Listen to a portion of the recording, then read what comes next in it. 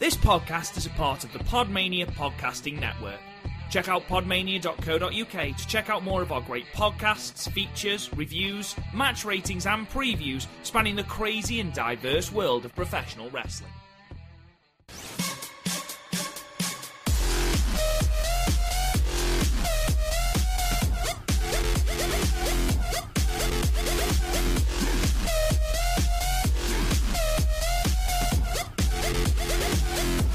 You're going to die.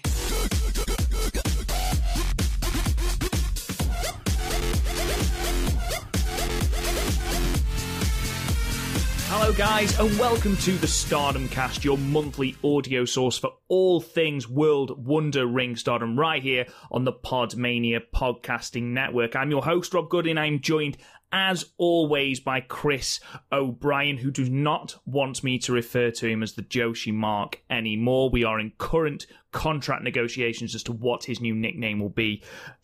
I'm sure we'll have updates for you in the coming months. But we really would appreciate your support. Don't forget to subscribe to the podcast wherever you get your podcasts. If you can, leave a rating and a review. It really does help out the podcast. Check out the website, www.podmania.co.uk. You can find us on Twitter. It's at the Stardom Cast. Join the new Facebook group, the Podmania Podcast Facebook group, just to talk all things wrestling, to join in the conversation, to join in the chat. It's a really good place. So we started it yesterday, so please come and check that out. But Chris, how are you? My eyes hurt. Is that because of my intro, or? How would that hurt my eyes, Rob? No, for the most part, I've just been typing all day, and I'm so done. Like, politicians do not know how to harness music, and it's starting to get a bit depressing. Yeah, I believe you mentioned the word Nazi rock before we actually went live. Yeah, right. So essentially, I'm currently, instead of doing like a dissertation, which you would just expect from fourth year, they split it into two. So you have like a research project and a physical project. Like for the physical project, I put out 2 singles. I was going to put out an EP and run a gig, but then Corona fucked that up. And for my research one, I decided to the research question is, what is the relationship between music and politics? And the answer is really complicated. Okay, and what is Nazi rock? That's the thing I want to get to here. Right, so essentially, as you know, a lot of grassroots punk rock stemmed from political disenfranchisement in the 70s, and the music sort of reflected that. So like it became a fairly naturally left-wing genre. But then, because disenfranchisement is what the far right prey on, they started trying to circumvent the genre for their own means, and it kind of worked. Hitler was in the charts. But yeah, it's a mess, and quite frankly, I didn't cover it in as much detail in my essay as I really should have. But as you find out as you're writing, 4,500 words isn't a lot of words. No, we all remember university. We all remember college, Chris, even if it was a long time ago for me and Garth. We remember. I don't know if you had this, but every time I start a paper, I'm thinking in my head, oh my God, I'll never reach this word count. And then I'm just getting to the end of the paper. I'm only 500 words below my word count right now. And I'm like, oh my God, how am I fitting all this in? All the time, mate. All the time. I think it's how everyone starts every essay. No matter what they say 2,000 words. And in your head, you know it's not a massive amount of words. But even so, you're still like, I'm never going to reach that. That's fucking miles away. You look and you feel like you've been typing for ages and you're only 300 words in. And then randomly, you were halfway through your essay, like, 2,400? How has this happened? And you're just going through, deleting all the ands and putting commas. Yeah. I very quickly want to bring up on this podcast, actually. I'm pretty sure Garth secretly resents us for it. Explain. Okay, 2 reasons. One, we now host 2 podcasts without him. Yes, it is. So in fact, we do constantly invite him on the Young Lion. We do. And what's the second reason? Because like when I first started getting really into Stardom, Garth could sort of brush it off and like, he's a young mark. That's what all the young marks are doing nowadays. And then you got into it, and he's sort of like, what? You too? Yeah, he is. He is very much the odd one out. Now he's the strange one. Never mind. So today, obviously, with the continuing ban on sporting activities and entertainment coming out of Japan, we've decided to do something slightly different in the absence of those live shows. So what we are going to do today is we are going to review one of, if not the biggest feud in Stardom history, the trilogy of matches between Mayu Iwatani and Io Shirai. And we've got loads of background provided for us by some lovely listeners who will call out later. And it's really, really interesting, the dynamic between the two on quite a simple storyline. It produced 3 matches that I think are classed as 3 of the best matches in Stardom history. I think one of them is quite possibly the greatest match in Stardom history. But before we get into that, I just want to run through a couple of other things that are coming up on the Podmania Podcasting Network this week. So obviously today, which is Sunday the 26th as we record, we've obviously got the Stardom Cast episode 4, which will be up at 11 p.m. British time. We've also got Wrestling with John as Royce Isaacs interview from the NWA. On Thursday, he interviews Agony from CCW, so that should be excellent. On Friday, myself and Chris will be joined by Garth on the Podmania podcast, where we'll be looking at the week in pro wrestling, talking about some of the news and the things, basically having a completely informal chat about all things to do with wrestling, before on Saturday, John does his normal flagship Wrestling with John's podcast with George Mackay. I don't think I've missed anything. Just to say that on Monday, we will be dropping our Super Brawl 8 review, which I have written up today, which is about as a card of 2 halves as you can possibly get.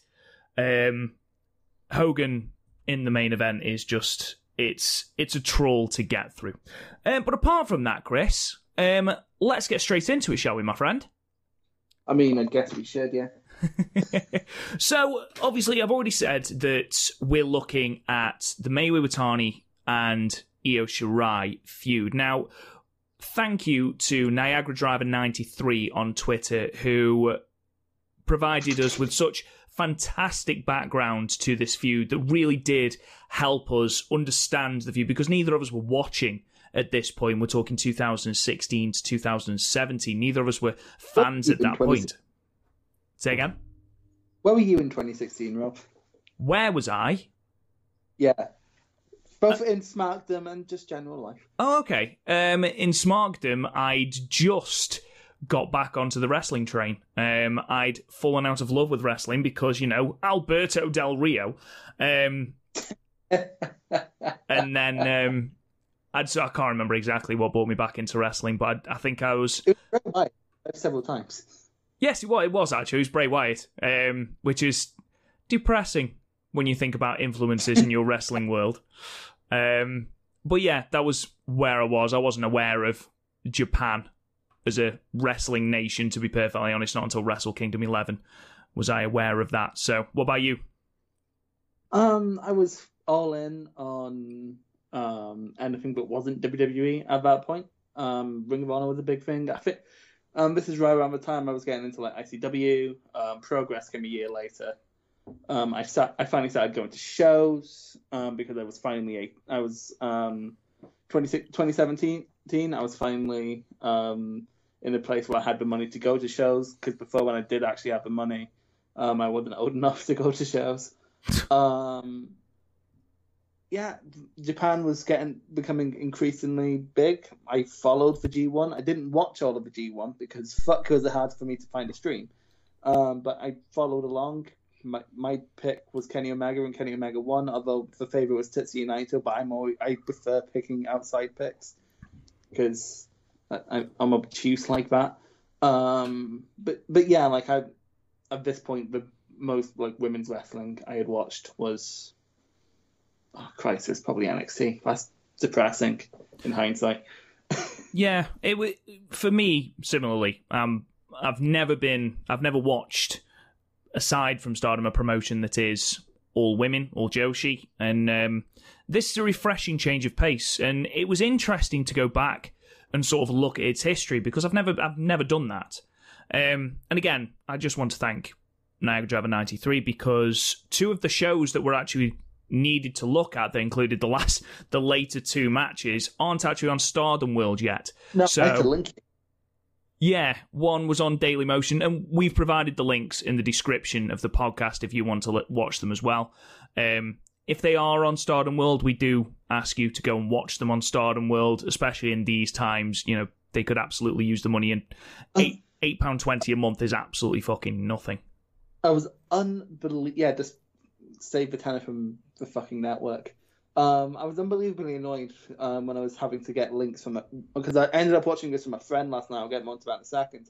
But getting him the links, and it's sort of like, just give me a means to pay for these matches. I'll pay for them.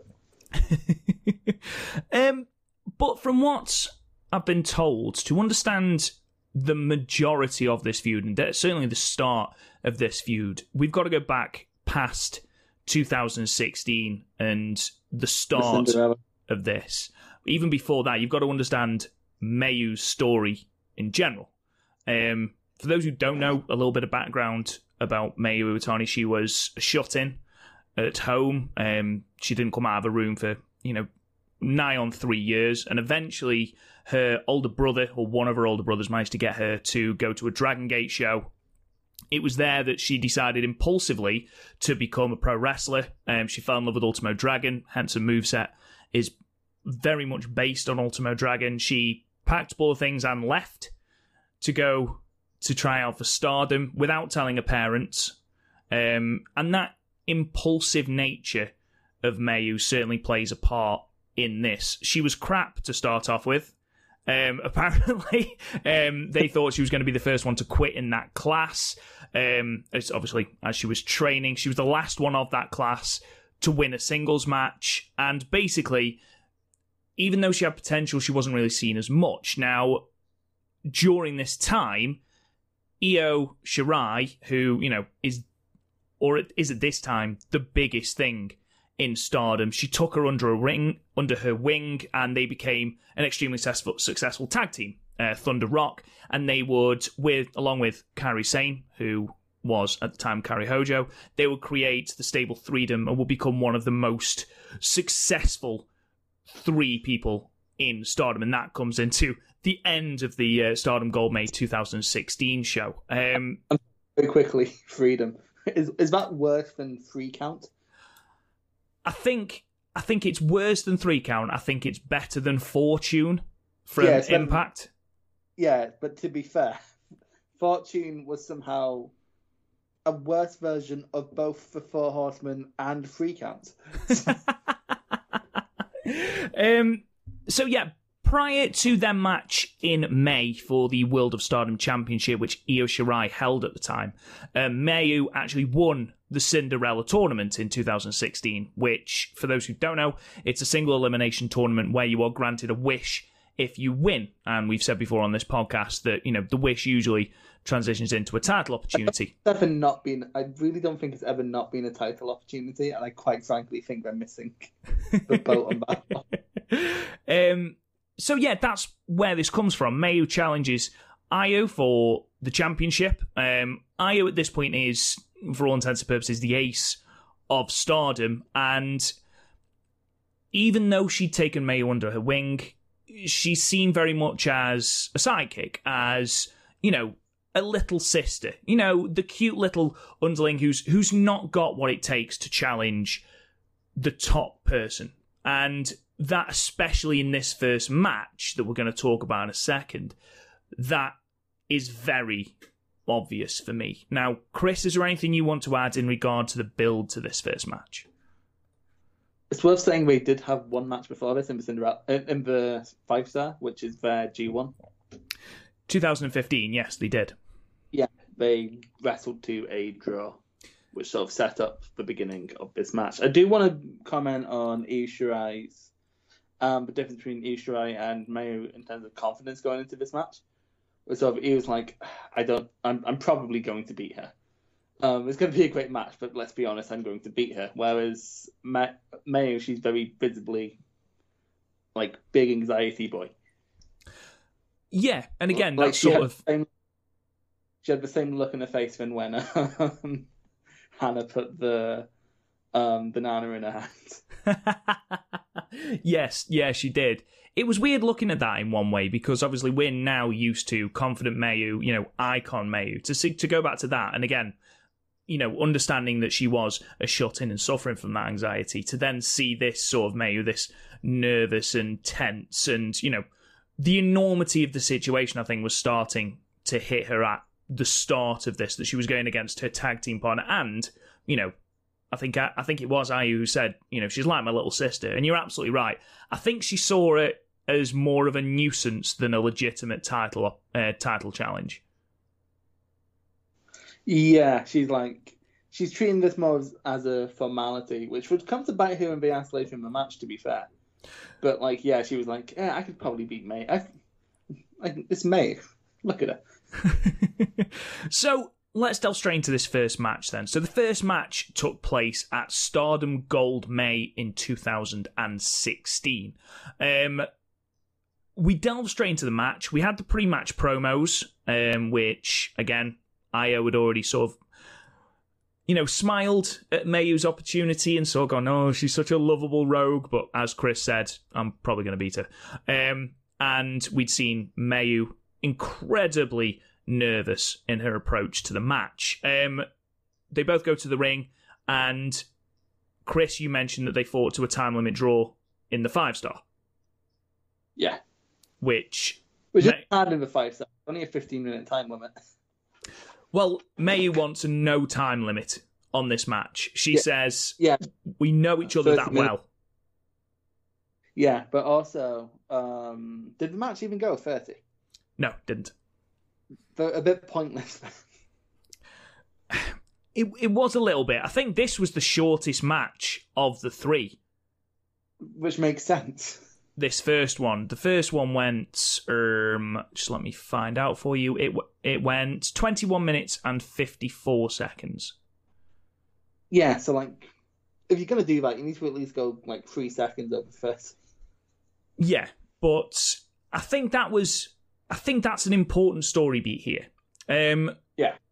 Overall, I'll throw to you first, Chris. What did you think of this match as a spectacle?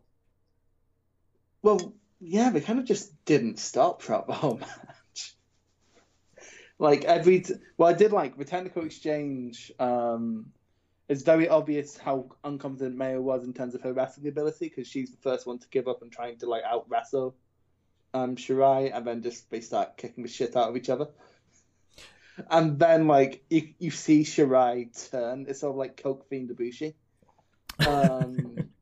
Where Shirai just sort of grabs Mayu's head. She's like, right, fucking enough now. Yeah. It was honestly, there's points where my friend was like, oh, are those two shooting? I should explain. The friend who I was watching this with he's seen 2 types of wrestling in his life. Some of the G1, which I made him watch, and this. Which, by the way, Mayu's now her favourite wrestler, because before his favourite wrestler was Sanada. I can see the correlation between the two, to be fair. Yeah, they both wear blue.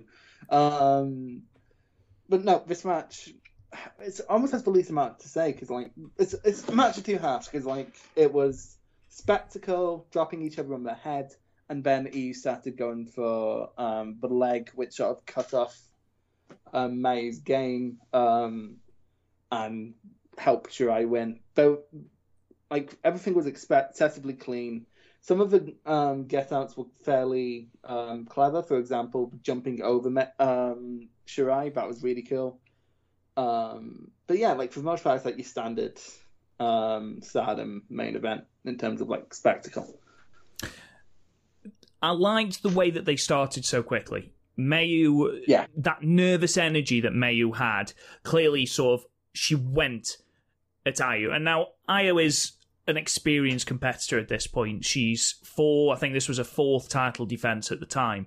So she's a very experienced in-ring practitioner, and all she did was she waited for Mayu to tire herself out and then began to slowly but surely chip away. And at times, for me, it got a little bit embarrassing. It was like, is this really a title challenge? Mayu, come on. I know you're better than this. And Io was saying the same thing. There was one point where Io sends Mayu into the corner, and Mayu was that fucked that she can't get to the corner. She collapses into the corner. And Io sort of squats by her and sort of looks at her as though to go, really? This is all you've got? And it was, it was sort of shown in the ending when all it took was one moonsault to finish it off. And that is something we are going to come back to over the next 3 matches. But yeah, it didn't pause for a second. It was hard-hitting. The kicks from Io were like, not only were they stiff, not only were they hard, it was like a parent disciplining their child. Like teaching them a lesson. We really did grow up in very different times, didn't we, Rob? We still had... Say again? Were you caned in school? How fucking old do you think I am? 106. We still had the terrible neck spots on the behalf of both Mayu and Io in this match. How Io was able to walk after this trilogy is beyond me. I think if this entire trilogy should have a name, it should be Neck Break the Musical. The amount of times that Io is on her, just crippled on her neck from these suplexes from Mayu was just absolutely unbelievable. Yeah, spoilers right now, every single match had either a German on the floor and a dragon on the apron. Yeah, absolutely. But the most important thing for me here was Mayu did not get her finisher off here. No, didn't get a 2-step dragon, which, to be fair, people spunked over Omega and Okada for doing that, despite the fact, like, basically every wrestling trilogy has this. It did. It was still a really, really good story. It was a great opening to the trilogy. I think if this had been a standalone thing and they hadn't have built on it, I'm not saying it would have been disappointing. This was still an absolutely outstanding match. I gave it a 9. But because it was part of a trilogy, because they built on the story, because they threw back to the matches, they referred back to all these spots so often, it makes it so much better in my eyes. Yeah. The only complaint I have about this match is A, oh my god, girls, stop killing each other. And B, May went for a springboard poison Rana, but it was very clearly botched. It was, and I think, there's no getting around the fact that was a botch. And to be honest, I can't remember if it was this match or the next match where Io botched going for the moonsault. I think it played well into the storyline of Mayu literally being that exhausted and effectively being taken to the cleaners, being schooled by Shirai that, she couldn't even get moves that she usually would. She couldn't get them off. And I think that worked in the grand scheme of the storyline. Yeah, no, very true. Like, Mayu did come off as sort of the first-time challenger here. Yeah. So it's very clear neither woman came in with a game plan. They were just sort of like, I'm just going to hurt them really bad. It was good because they mentioned in the promo, especially Io, that they knew so much about each other that, it would have to be the first one to break, the first one to put a foot wrong. And that's what it was. As I mentioned, that quickness that started the match was... There was so many reversals. There was so many just counters and quick counters because they played on the fact that they both knew each other so well because they were both, part of Thunder Rock and part of Freedom, which between them, by the way, held every single belt in Stardom at this point, which I didn't realise until the end when... because the white belt thing, was it? No, so Mayu was one half of the Goddesses of Stardom and she had the high speed. And one of the artist. One of the artists. Io had the world and artist. And then Kairi had the other two. Yeah. So, yeah, it was a bit jarring, but never mind. But yeah, they played on that, and then eventually it would be Mayu playing on that inexperience, playing on that nervous energy that made the first mistake.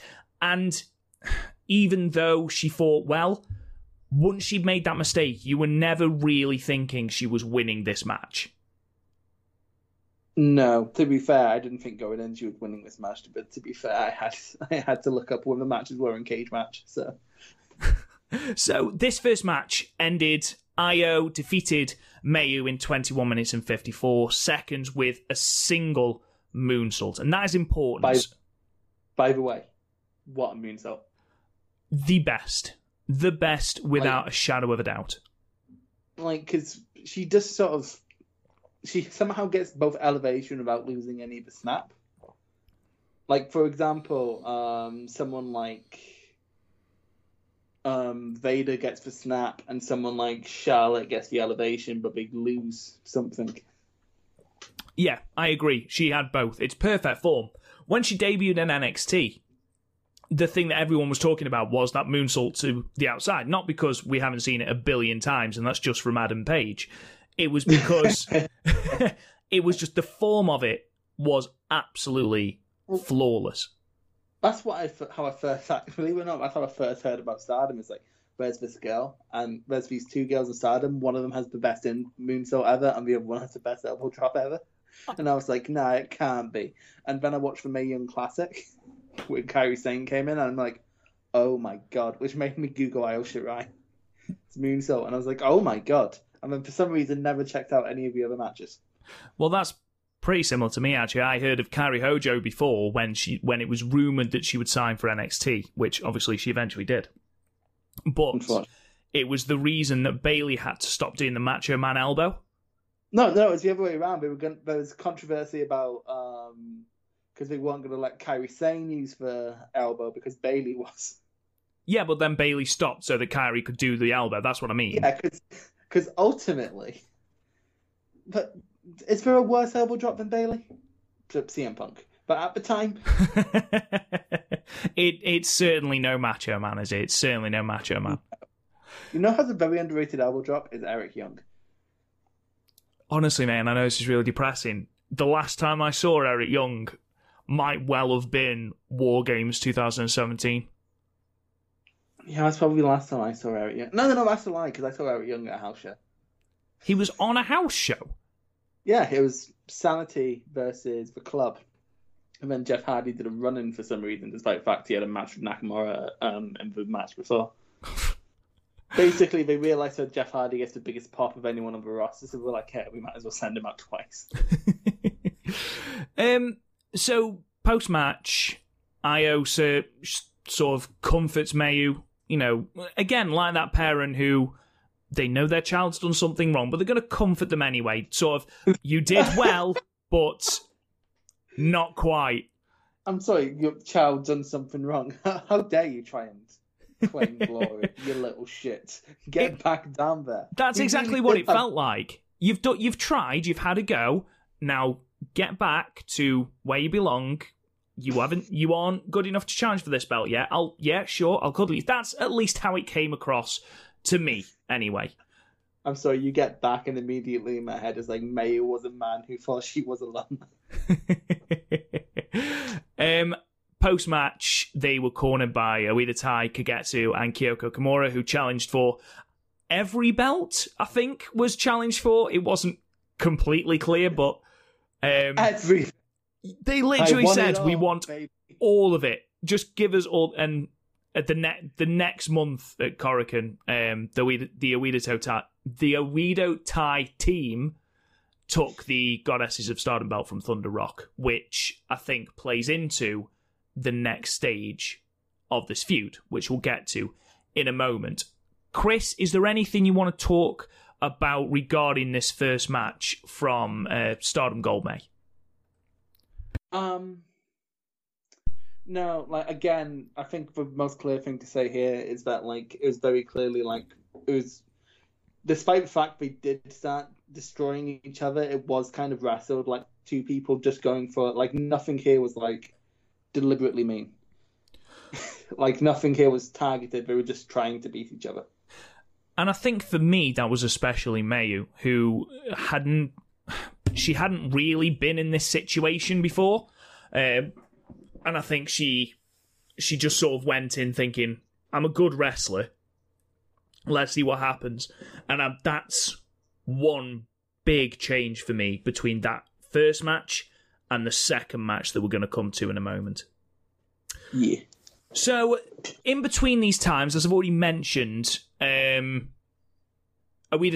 took the tag belts, or the Goddesses of Stardom belts, from Io and Mayu.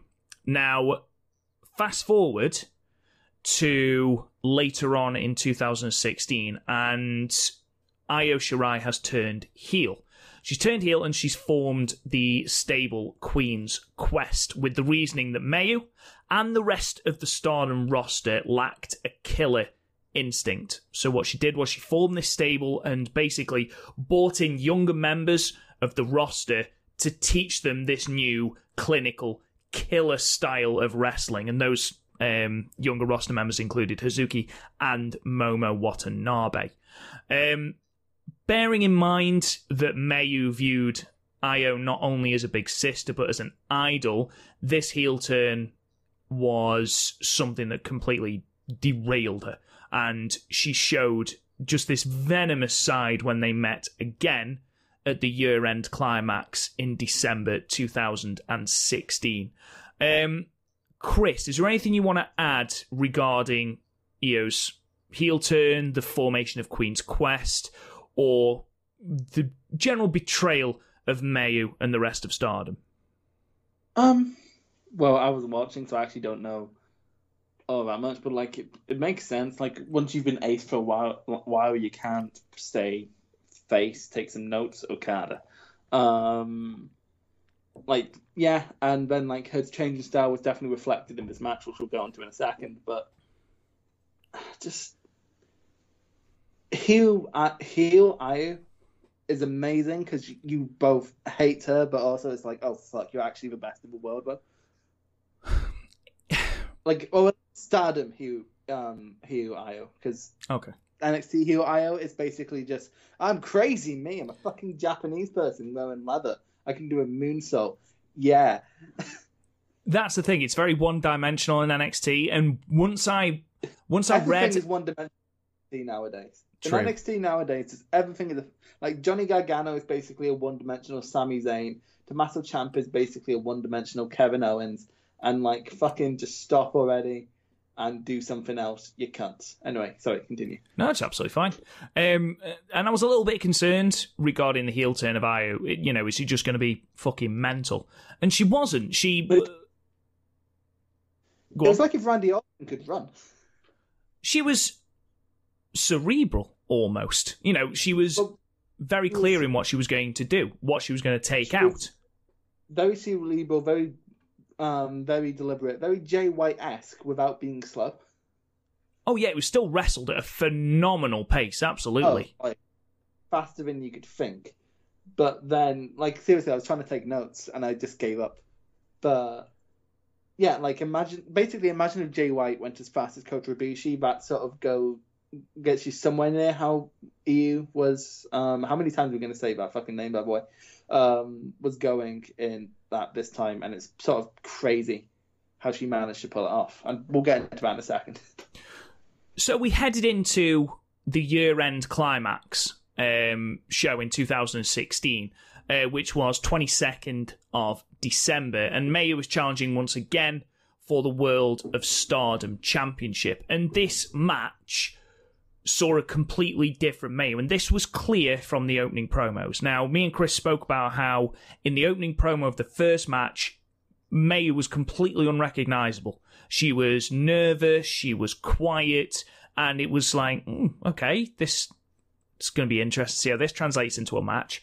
Here, she said about, 7 words, but each one of them, you could almost feel the anger and the venom in them. She didn't shout, she didn't scream, she said them very, very calmly in a way that made me think, oh my God, I do not want to be Io Shirai. And then she walked out. And it was a completely different Mayu. And the most important thing I got from this was, here, she has that plan she didn't have in the first match. Yeah, but can she execute it? We don't know. We'll have to find out. Subscribe to Stardom World. Yeah, no, but it's clear both people had a more deliberate plan going in, and whoever can win is the person who can start executing their game plan first. So we start, and it's a quick start similar to the last match. But again, Io, being the experienced competitor and being the heel, gains the upper hand really, really quickly. But not before we had a slap. Because in the first match, we didn't say this. Obviously, with both women being face, handshake at the start. With both hands, a really cordial handshake. Here, Io, the bitch, still offers her hand to Mayu. And Mayu, it sort of looks like she's going to go for it. And you're like, oh, Mayu, don't be a dick. Seriously? Come on, you've just done so. And then absolutely slaps the shit out of Io's face instead of the handshake. And it was like, yes! I actually cheered, which is amazing. This Io sort of gained the upper hand again quite quickly, targeting Mayu's knee. There was a spot where Io put Mayu's knee in a chair and then drop kicked the chair on the outside. I've never seen that done like that before. No, but by the way, can I just say when E took control, just the slipping underneath and taking the leg, that was amazing. She did it twice, and both times looked awesome. No, but the thing is, the first time it happened, it came out absolutely nowhere, and she just pulled her into the post. It's like, oh my God, that's such a perfect way to subvert what Mayo's going to do. And then she starts attacking Mayo's leg, which means Mayo can't be any more athletic, which Mayo responded to by just going, well, I'm just going to drop you on your head. This was, yeah. I can't run. I'm going to drop you on your head so many times. Just unbelievable brutality. A completely different change in character from the Mayu we saw in the first match. And again, the background information we've received is amazing, but Mayu would sort of second guess herself before, where she was, she had the talent, or she'd have the ideas, but not necessarily be able to carry them off. And here, completely different. She was just it was a brutal side of her. She, there was dragon suplexes on the apron. There was a dragon suplex on the floor. There was regular dragon suplexes. She must have dumped Io Shirai on her head 6 times, and I'm talking so high on the back of her head. It was almost uncomfortable to watch, but at the same time, Mayu plays the underdog so well that you can't help cheering for it. And this, take nothing away from Shirai. Shirai played the cocky, arrogant ace heel to an absolute T in this match. Yeah, she changed up her, the fact that she changed up her style but very, very clearly worked. And then she threw in all these little tiny things. For example, every time she'd go for a moonsault, she'd step over Mayu. She'd step on Mayu to go for the moonsault. Yeah, absolutely. In fact, I think in this match, she was on the other side up from the turnbuckle, so she walked around Mayu so she can step on it. It was amazing, but on the flip side of that, there was callbacks to the previous match. The move that set up the moonsault in the first match was a tombstone. Io goes for the tombstone here, and Mayu reverses it into a tombstone of her own, which she doesn't do. But she went for, proving that she's thought about the previous match and she's got a game plan. I mean, admittedly, it didn't work. She reversed it, but even so. And this time, one moonsault wasn't enough to keep Mayu down. She had to hit 2. And there was just little things like that. And then there was the time when Ayu's going for a suicide dive, I think. and which hit Mayu in the first match. Mayu this time almost kneels down by the apron so that she can't do it. She blocked the 619, which she got hit with in the first match. There were so many callbacks to that first match. These two women put on an absolute brutal, well-worked match that I had to give it 10. I couldn't not give it 10. Yeah, like some of the switches in momentum was so cleverly done. For example, Mayu went for a kick on Eve, stupidly using the leg that was already injured, and you can tell which one it was because it was the one that's now covered by her gear. And then I managed to catch that into a snapdragon. It was just beautiful. And then, yeah, like the fact that Mayu kicks out at 1 made you go like, oh fuck, Mayu's gonna win this. And yeah, everything about this was great. Apart from there are points where I feel like Mayu just stopped selling the leg. Yeah, she did. Which, you know me, I'm not a massive fan of, but it's your favourite, so you're going to forgive her. No, I think she sold it enough. There's a moment in a match where, you know, if you're going to sell it ridiculously, then it still loses its impact. I thought she sold it enough. And I think she still had, even though she was far more brutal and she had more of a game plan, and both of those things were evident in the transition between match 1 and match 2, she still had that sort of naive excitement when she was on top, and that links into the spot you were talking about, going for that kick with the injured leg. She saw that Shirai was on the back foot and thought, I need to capitalise here, and went for a kick, which is exactly what Shirai wanted. She caught the bad leg, hit a suplex, she's back on top, and that was just masterfully done throughout this match by Shirai. I feel like we'd be remiss if we didn't talk about those 2 dragon suplexes. I don't want it. It gives me fucking Vietnam flashbacks. Like, Jesus Christ. Can you think of, like, more brutal suplexes? Like, I can think of maybe Kenny Omega's Snapdragon on the floor. Well, actually, I say more brutal. We have covered Masawa versus Kobashi. But still. I don't know.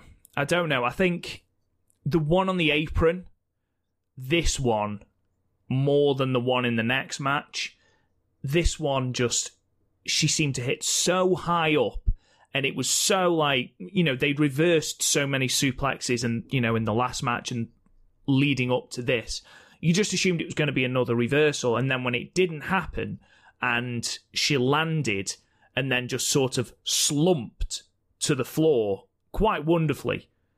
I think Shirai's selling was a little bit underrated, to be perfectly honest. Mayu sold well, Shirai sold fantastically. Yeah, but like, Mayu had a harder thing to sell. She had to keep a limb going in a very fast-paced match, and then like Shirai just had to be woozy. Which she did even more in the third match, which we'll get into in a moment. Yeah, to be fair, Jesus Christ. Yeah, there is another reason for that, which we'll get into in a moment. This, for me, this is the greatest Stardom match I've ever seen. I thought it was fantastic. I thought it was fast-paced, bell to bell. I was wrong. This was actually the shorter match of the two. This was a shade over 17 minutes. Yeah, but that's the thing. Stardom are really good at making matches like they go under 20 minutes feel like hour-long epics. And it's all because they're paced so well. Yeah, the greatest compliment I can give these first 2 matches was that both matches were single cam matches. So you often didn't have the greatest view of things. Annoyingly so, because you could actually see other cameramen walking around the ring. It's like, well, why? What's the point? To me, and it does sometimes put me off on New Japan shows, especially things like Tag League or the middle of a Best of the Super Juniors. It can get quite annoying. Here, it didn't bother me in the slightest because I was that invested. I know it's completely different as well. You're talking about a blood rivalry at the top of a card and at the midpoint of a tournament. I know it's completely different, but even so, I was that invested in this match that this didn't feel 17 minutes, and I never once was bothered by the fact that it was single cam and no commentary. Yeah. To be fair, I'm just used to Stardom being no commentary. It's weird now when it has commentary, but yeah, this is one of the best Stardom matches I've ever seen. I'm not sure it's my favorite, but only because like it's not following along. I tend to love a match more if is when I'm following along with the product already. So the two that I like more than this, or the two or three that I like more than this, are because I watch them more following the product. Yeah, absolutely. So like this is the best Legacy Stardom match I've seen, which is very few. I should probably go back and watch more now that I have the time in my hands. I say that I'm still watching through G127 and have no time for uni work. But when I do have time on my hands, I should go back and do that now that there's no new wrestling. But also I want to watch Noah. Do you see? I'm a very indecisive man. But yeah, this was great. Like it speaks volumes. And this is one of very few Stardom matches that Meltzer felt compelled to review. Yeah. And he gave it 4.5 stars, which, you know... Which to be fair, with Meltzer, seems to be a very token star rating nowadays. It does, but I think it was a fair rating. I'm not going to argue with it, you know, for the sake of half a damn star. Rating, but like nowadays, like I don't like shitting on Meltzer's rating, but he gave Ospreay and Kenta 4.5 stars. Yeah. I just think that this was great. If it's two people he's a fan of, he's probably going to give it 4.5 stars. Yeah. But no, this is great. I'd give it a 9 just because I felt Mayo's selling was a bit inconsistent, and at times it took me a tiny bit out of the match. But also, it's still spectacular. Yeah, I mean... That's me nitpicking, but also, but just because there was a moment where I was at this match means in my head I can't give it a 10. It did seem a little bit weird that Io was targeting the knee. Of all the things to target for Mayu, you know, thinking of a finish, but I suppose with her being, you know, an athletic, quick-paced competitor, it makes sense. Yeah, but also, you have to realise with the finish, she has to bridge. True story. And also, does the springboard poison Rana to set it up. Yeah. The post-match promos then, Io again talks about how Mayu wouldn't lie down. Mayu said, with a lot of fire, which I appreciated, a completely different promo to a pre-match one. She said she was coming for that belt. She thought that this would be a last opportunity, but it's not going to be. I'm going to keep trying. You had better not lose that belt to anyone else, because I am going to take it from you. Which was great, and then sort of nullified entirely when Kairi Hojo got into the ring and sort of went, what's going on here then? Which I thought was quite funny. It juxtaposed the seriousness a little bit, but it did make me laugh. To be fair, nowadays, how often does that happen after Mayu matches where just everyone starts getting in the ring? Like, think of the anniversary show from earlier this year, where you had Mayu finishing and then B coming out to attack her, and then Saki coming out and her going, I don't have time for you. And then Sairi getting up on the, not Sairi, what's the name? So one of the two getting up on the screen going, I'm going to challenge you, and then she didn't, but then it led to be I can't talk because it's bad on a podcast. To be a horror match, which was great. But yeah, how often does everyone get into the ring after a male match nowadays? It's almost a staple.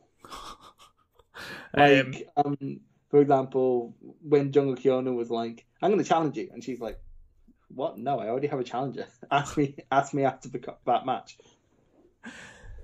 So basically the running theme of these two matches is that Io didn't believe that Mayu had the credibility to challenge her for the title. And, you know, even though Mayu pushed her to her absolute limits in that second match, Io still believed that she was a cut above Mayu, and Mayu wasn't on her level. We moved to June 2017, which is just a few weeks after Kairi Hojo left Stardom to be part of NXT. Mayu had just defeated Kairi for the Wonder of Stardom Championship, the white belt. So at that point, it's going to be a double title match. And with it being a double title match, with obviously Io holding the World of Stardom Championship, Mayu holding the Wonder of Stardom Championship, it was an unofficial match to crown the top star of the promotion moving forward. It was almost a changing of the guard match, if you know what I mean. Well, it had to be at this point. It was basically all but confirmed that Shirai was going to WWE. It was, but it hadn't been officially confirmed at this point. There had been rumours for months and months that her and Kairi were going to leave at the same time, and then Io didn't. Well, that's only Io didn't pass a medical test, and that's why she didn't. And that's why she waited a year. Really? Yeah, that's the rumour that I remember. Don't quote me on it, but that's definitely what I remember from the time. Something else to note from this at this point is that Io had a legitimate neck injury moving into this match. So just bear that in mind as we talk about this match. So the match we're going to talk about, the final sort of build, the final match in this feud took place on June the 21st, 2017. Again, as all these matches have been, at Korakuen Hall. It's interesting to look at these attendances just very, very quickly, Chris, before we move on to the match. The announced attendance for this match, bearing in mind this was a double championship match, was 750 people. We reviewed the 9th anniversary show, and I think the confirmed attendance was 1,500, which goes to show... They're outdrawing All Japan and Noah, so... Yeah, it goes to show the difference that Stardom is feeling at the moment. But yeah, anyway, the main event. Chris, what did you think? First of all, Io's hair is now red, which means she's went full evil. My friend actually said as soon as Mayu came out, he was like, "Oh fuck, she's an anime protagonist. I get it now." yeah. I think that's the point. Because but anyway, come out and God, this match was really good. Which is a running theme with VC. We both sort of had the same game plan, but Mayu was more ready for it. She was like, she's probably going to go for my knee, so I should probably do less kicks. And dropping on her head worked a lot last time. I'm going to do more of that. It was interesting because I said to you before we came on air that especially these last two matches were very similar. And by that I mean that there was a lot of similar callbacks to previous spots and things like that. So we had the Dragon Suplex on the apron again. We had the Dragon Suplex on the floor again. And even though you might think, well, they've already done that, it worked into that story. And there was different bits. So, for example, in this match, of the three, this was the only match where they fought into the crowd. Yeah. And then crazy things happened. Yeah, we had Mayu hitting Io with that amazing running head scissors, which was amazing. We had just all of the Dragon Suplexes. I cannot begin to describe how many times Io was dropped on her head and on her neck, to the point where there was one particular cell from, I think it was about 3/4 of the way through the match. And the woman is exhausted. You can see for the first time, she's held this belt for 500 days. This is her 15th title defense, and it's Mayu's third attempt out of those 15. And you can just see, and this is the first time, just that flicker of doubt in Shirai's sort of eyes. And then she gets hit with another Dragon Suplex, and she just collapses on the outside. And she's literally not moving. And you do think, is this selling or is she actually in pain? Because it just never stopped. Never at all, in any way. Absolutely incredible stuff. It's funny though, when they went for the when Mel did the crossbody off the, what would that be, the hallway of Korakuen. I pointed out to my friend, this isn't even the dumbest thing she's done because she's been hanged off of that thing. Yeah, she has. Several times. I think something good as well was that throughout these 3 matches, Mayu hit her finisher once, and it was her version of the Dragon Suplex, again, harkening back to the person who got her into this business, effectively.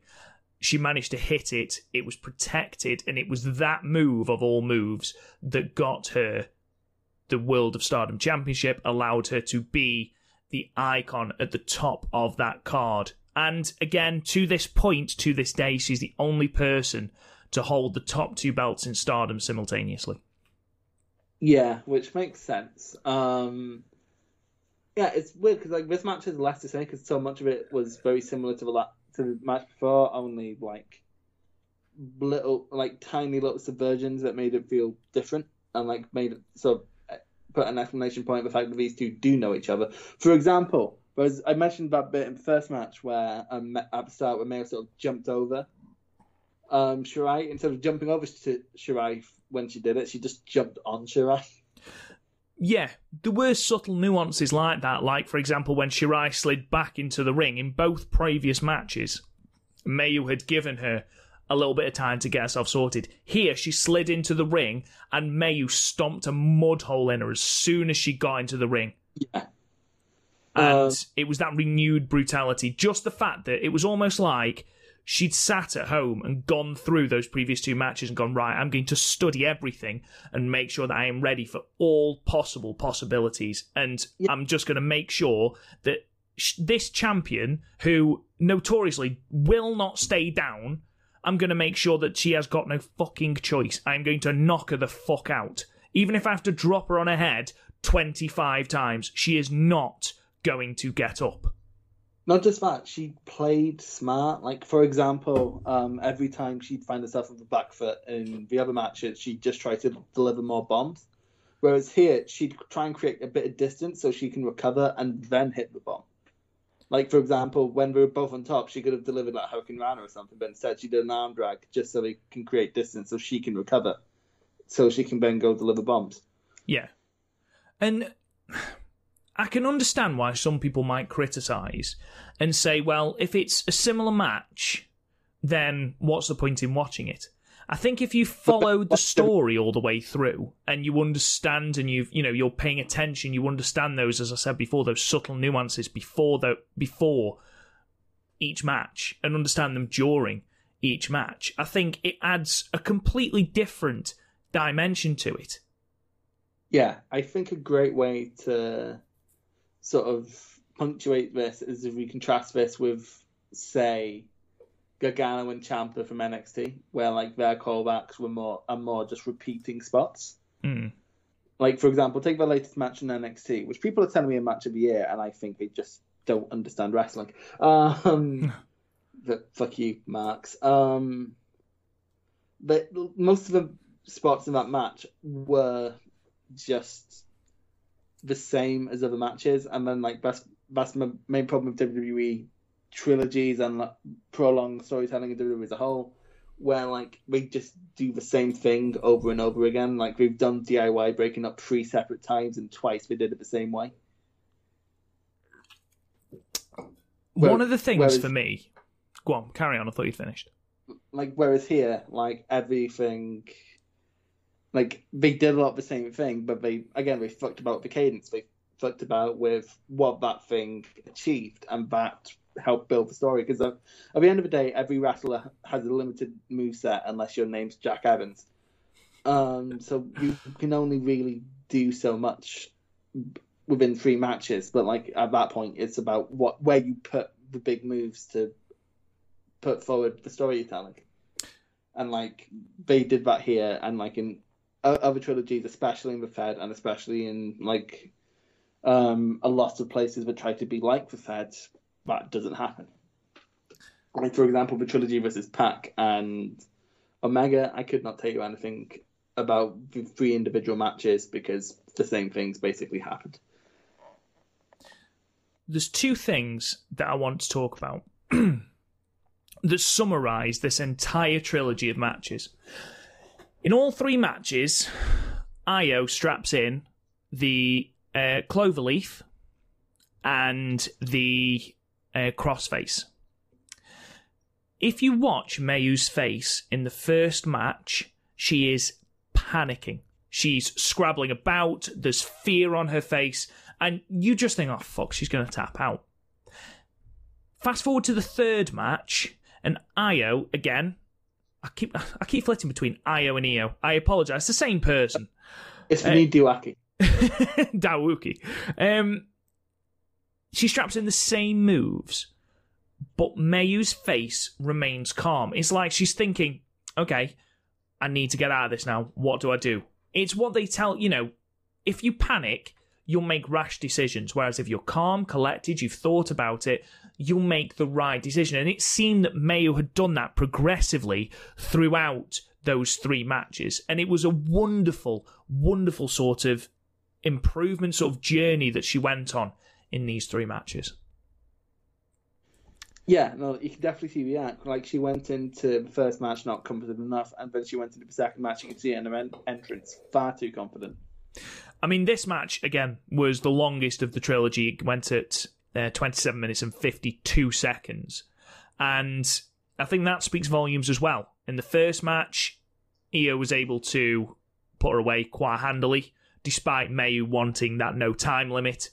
In the second match, it was short, brutal, and basically both women put everything into it in a very short space of time. It worked with the story. Here, Mayu stretched Io.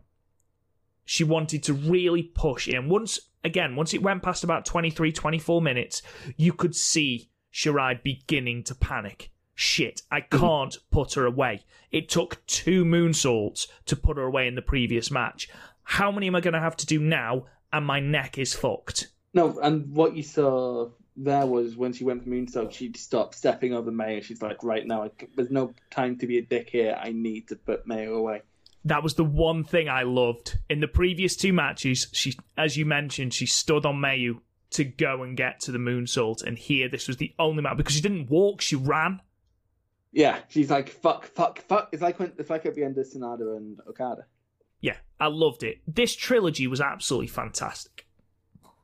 Sorry. Yeah, this is definitely one of the best wrestling trilogies of last decade. I can only think of a couple really that beat it when you're just looking at them as pure trilogies. Because it's super weird, like, may not be one of the best Feud, but in terms of like trilogies, I can think of only like one better, maybe 2. And they both involve Kenny Omega. It just goes to show as well, it's such a simple storyline. It's a tale as old as time. Yes, that's right. A Beauty and the Beast reference. I just think that it's such a simple storyline that's been told over and over again, but they made it work, and they made it work so well in the space of, 6 months? Just over a year, isn't it? From May 2016 to June 2017. It worked so well. And honestly, I was so invested in these matches, and I was so invested in the story that, this might be one of my favourite trilogies, along with Okada and Omega. Completely different, so please don't get at me and saying, you comparing this to Omega and Okada. No, it's just a completely different trilogy that I enjoyed in a completely different way, in a completely different underlying story. I also jump to like Omega and Naito, but then again the last one didn't really stick the landing. It's hard to think of a Naito Okada? No, because that's more of a trilogy. But again, I guess it depends what you count as a story. It's weird, like, because in Japanese wrestling trilogies are weirdly rare because they always go over that. Was Masawa Kobashi a trilogy? No, but you've had hundreds of matches. No, I mean, was it a set trilogy where Kobashi eventually took the GHC Heavyweight Championship off Masawa? Was that as part of the trilogy? I don't think, because Kobashi was originally meant. I think he was originally meant to hold the GHC title, and then he got injured. Because the initial program was between him and Jun Akiyama, and then Kobashi got injured, so the program became between Akiyama and Masawa, I think. Right. Okay, fair enough. Question then, Chris. So I've gone match ratings. The first one I gave 9, the second one 10, the third one 9. What would you do? Oh, I did 9 across the board. 9 across the board. Which one is your favourite match of the 3 and why? That's like asking me to pick my favourite Garth. Of the 3 Garths you know? You don't know how many Garths I know. Actually, no, you do, because I'd never heard the name Garth before. So the first week of knowing Garth, I kept calling him Gareth. I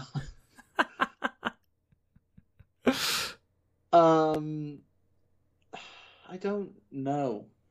I don't know. It depends what you want, really. If you want just spectacle, the first one's going to do it for you. If you want an almost cerebral dismantling of a leg at a pace even Sonic the Hedgehog would blush at, you want the second one, and then if you want your feel good babyface win, you want the third one. Really, I could not tell you. It's one of, you know what it's like? It's like Kill Bill. You never watch Kill Bill on its own. You always have to watch part 1 and then part 2. Yeah, absolutely. That's a great analogy. I've never seen Kill Bill. Just my movie friends keep saying that every time we recommend Kill Bill. How have you never seen Kill Bill? Right. If we did a podcast about the movies I haven't seen, we'd be here all day. Absolutely mental. They're on the list. Anyway, let's move on then from this trilogy. We did have a question from Dylan on Twitter at DRB4L. And he asks, All Japan Pro Wrestling have talked about adding a women's division to the company. Which Joshi do you think would be a great start to kick off the division? So basically, Chris, if you're the booker of All Japan and you are starting that women's division, who are you having as your figurehead? Who are you building the division around? Very quickly, this wasn't from All Japan. This is from Schwana. In an interview, it's worth noting that wrestlers say shit like this all the time in interviews. True. I think the fact that people high up in the company, and again, I know Sawama is a worker, but he's also the champion. The fact that he's referencing this, I'm not saying there's anything to it. There probably isn't anything to it. But the fact that it's been spoken about, it's an interesting talking point. I'm actually... It'd be easy to jump to someone from Stardom, because that's what we know, but also I don't think that would be a good idea, because Stardom has a set roster and seems very unlikely to share, especially given their New Japan connections. Maybe Ihara from Marvelous. That would be a good fit. No, it's a super weird question to ask. So, the 2 main Joshi promotions in TJPW and Stardom, they're both owned by different companies already. TJPW's DDT and then Stardom's New Japan. So super, the sort of showing my ignorance of wrestling as a whole. I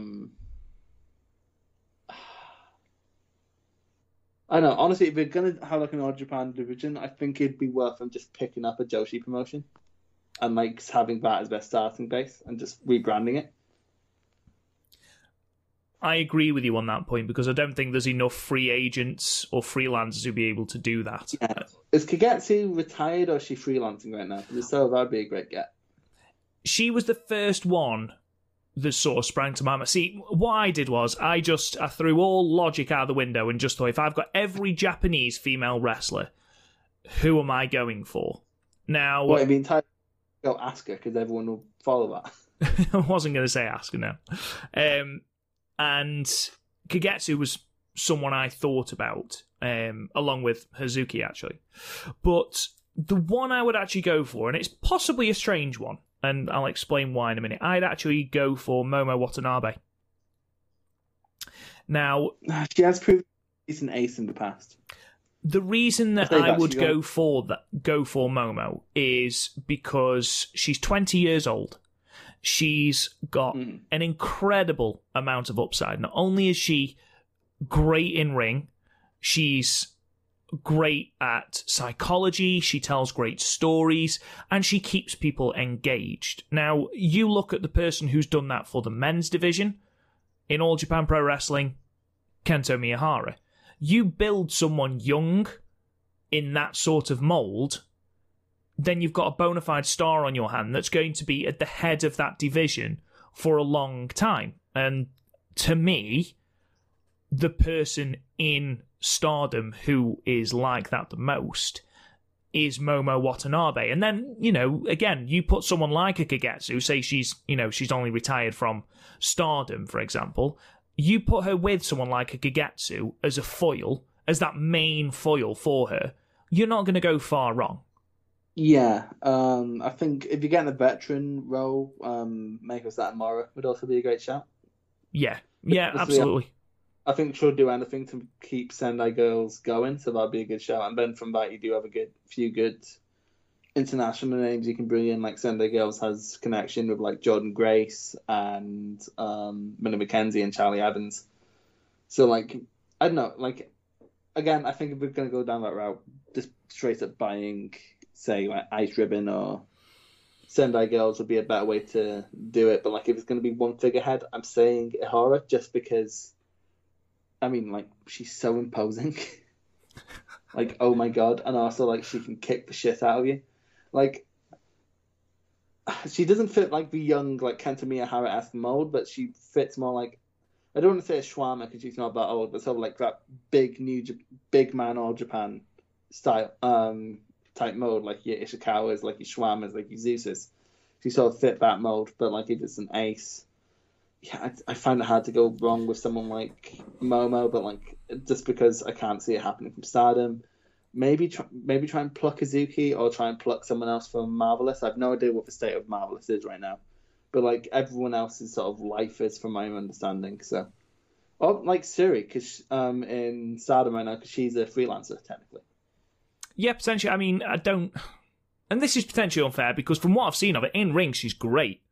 Bit loud, as we mentioned in the last podcast, but she's great in ring, and I don't know if I've seen enough of her to be a figurehead. I think if you put her, Kagetsu, Ihara, and Momo in a division as like the four you build around, your division's going to be sound. I do think if this was to become a serious thing, which again, I'm not entirely sure how much it will be, if it was to become an actual thing, I think you go the route of buying a promotion, because if you look at what the WWE were having to do to even begin to think about their NXT Japan plans, it was going to have to be to buy an already existing promotion.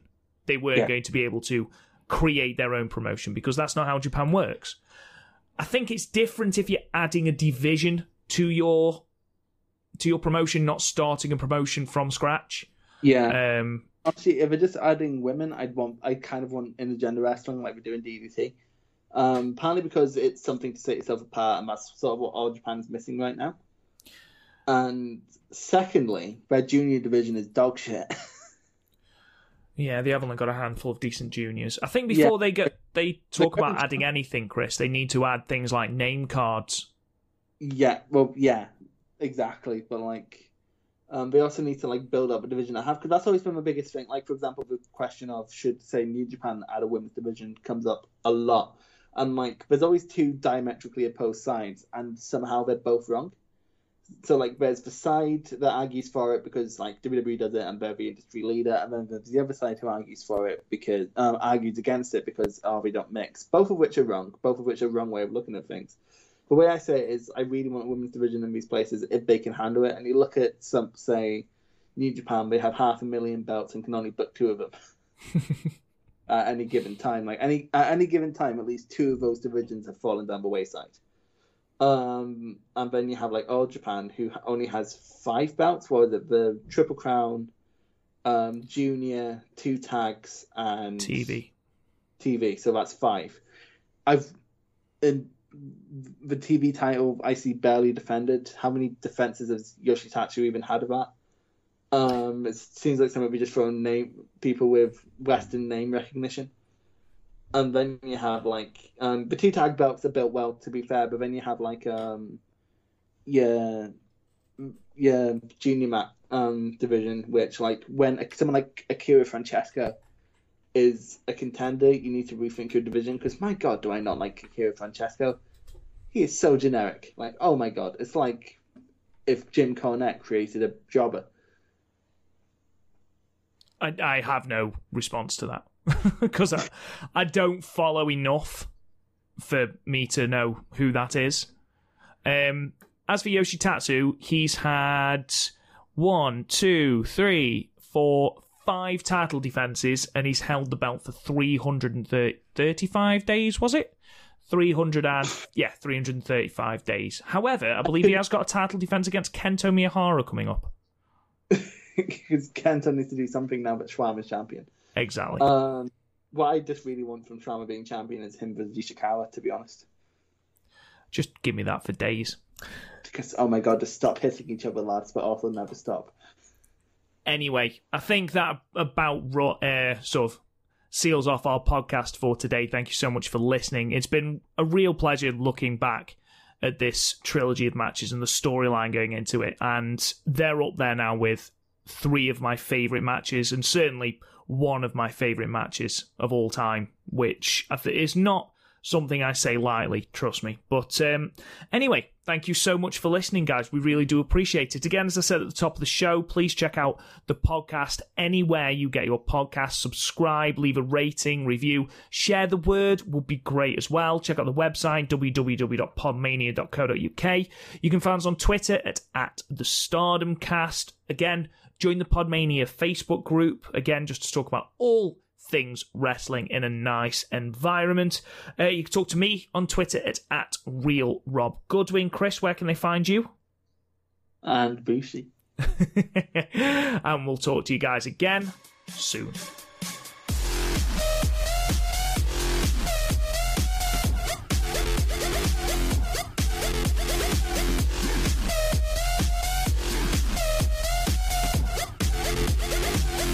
Now you're going to die.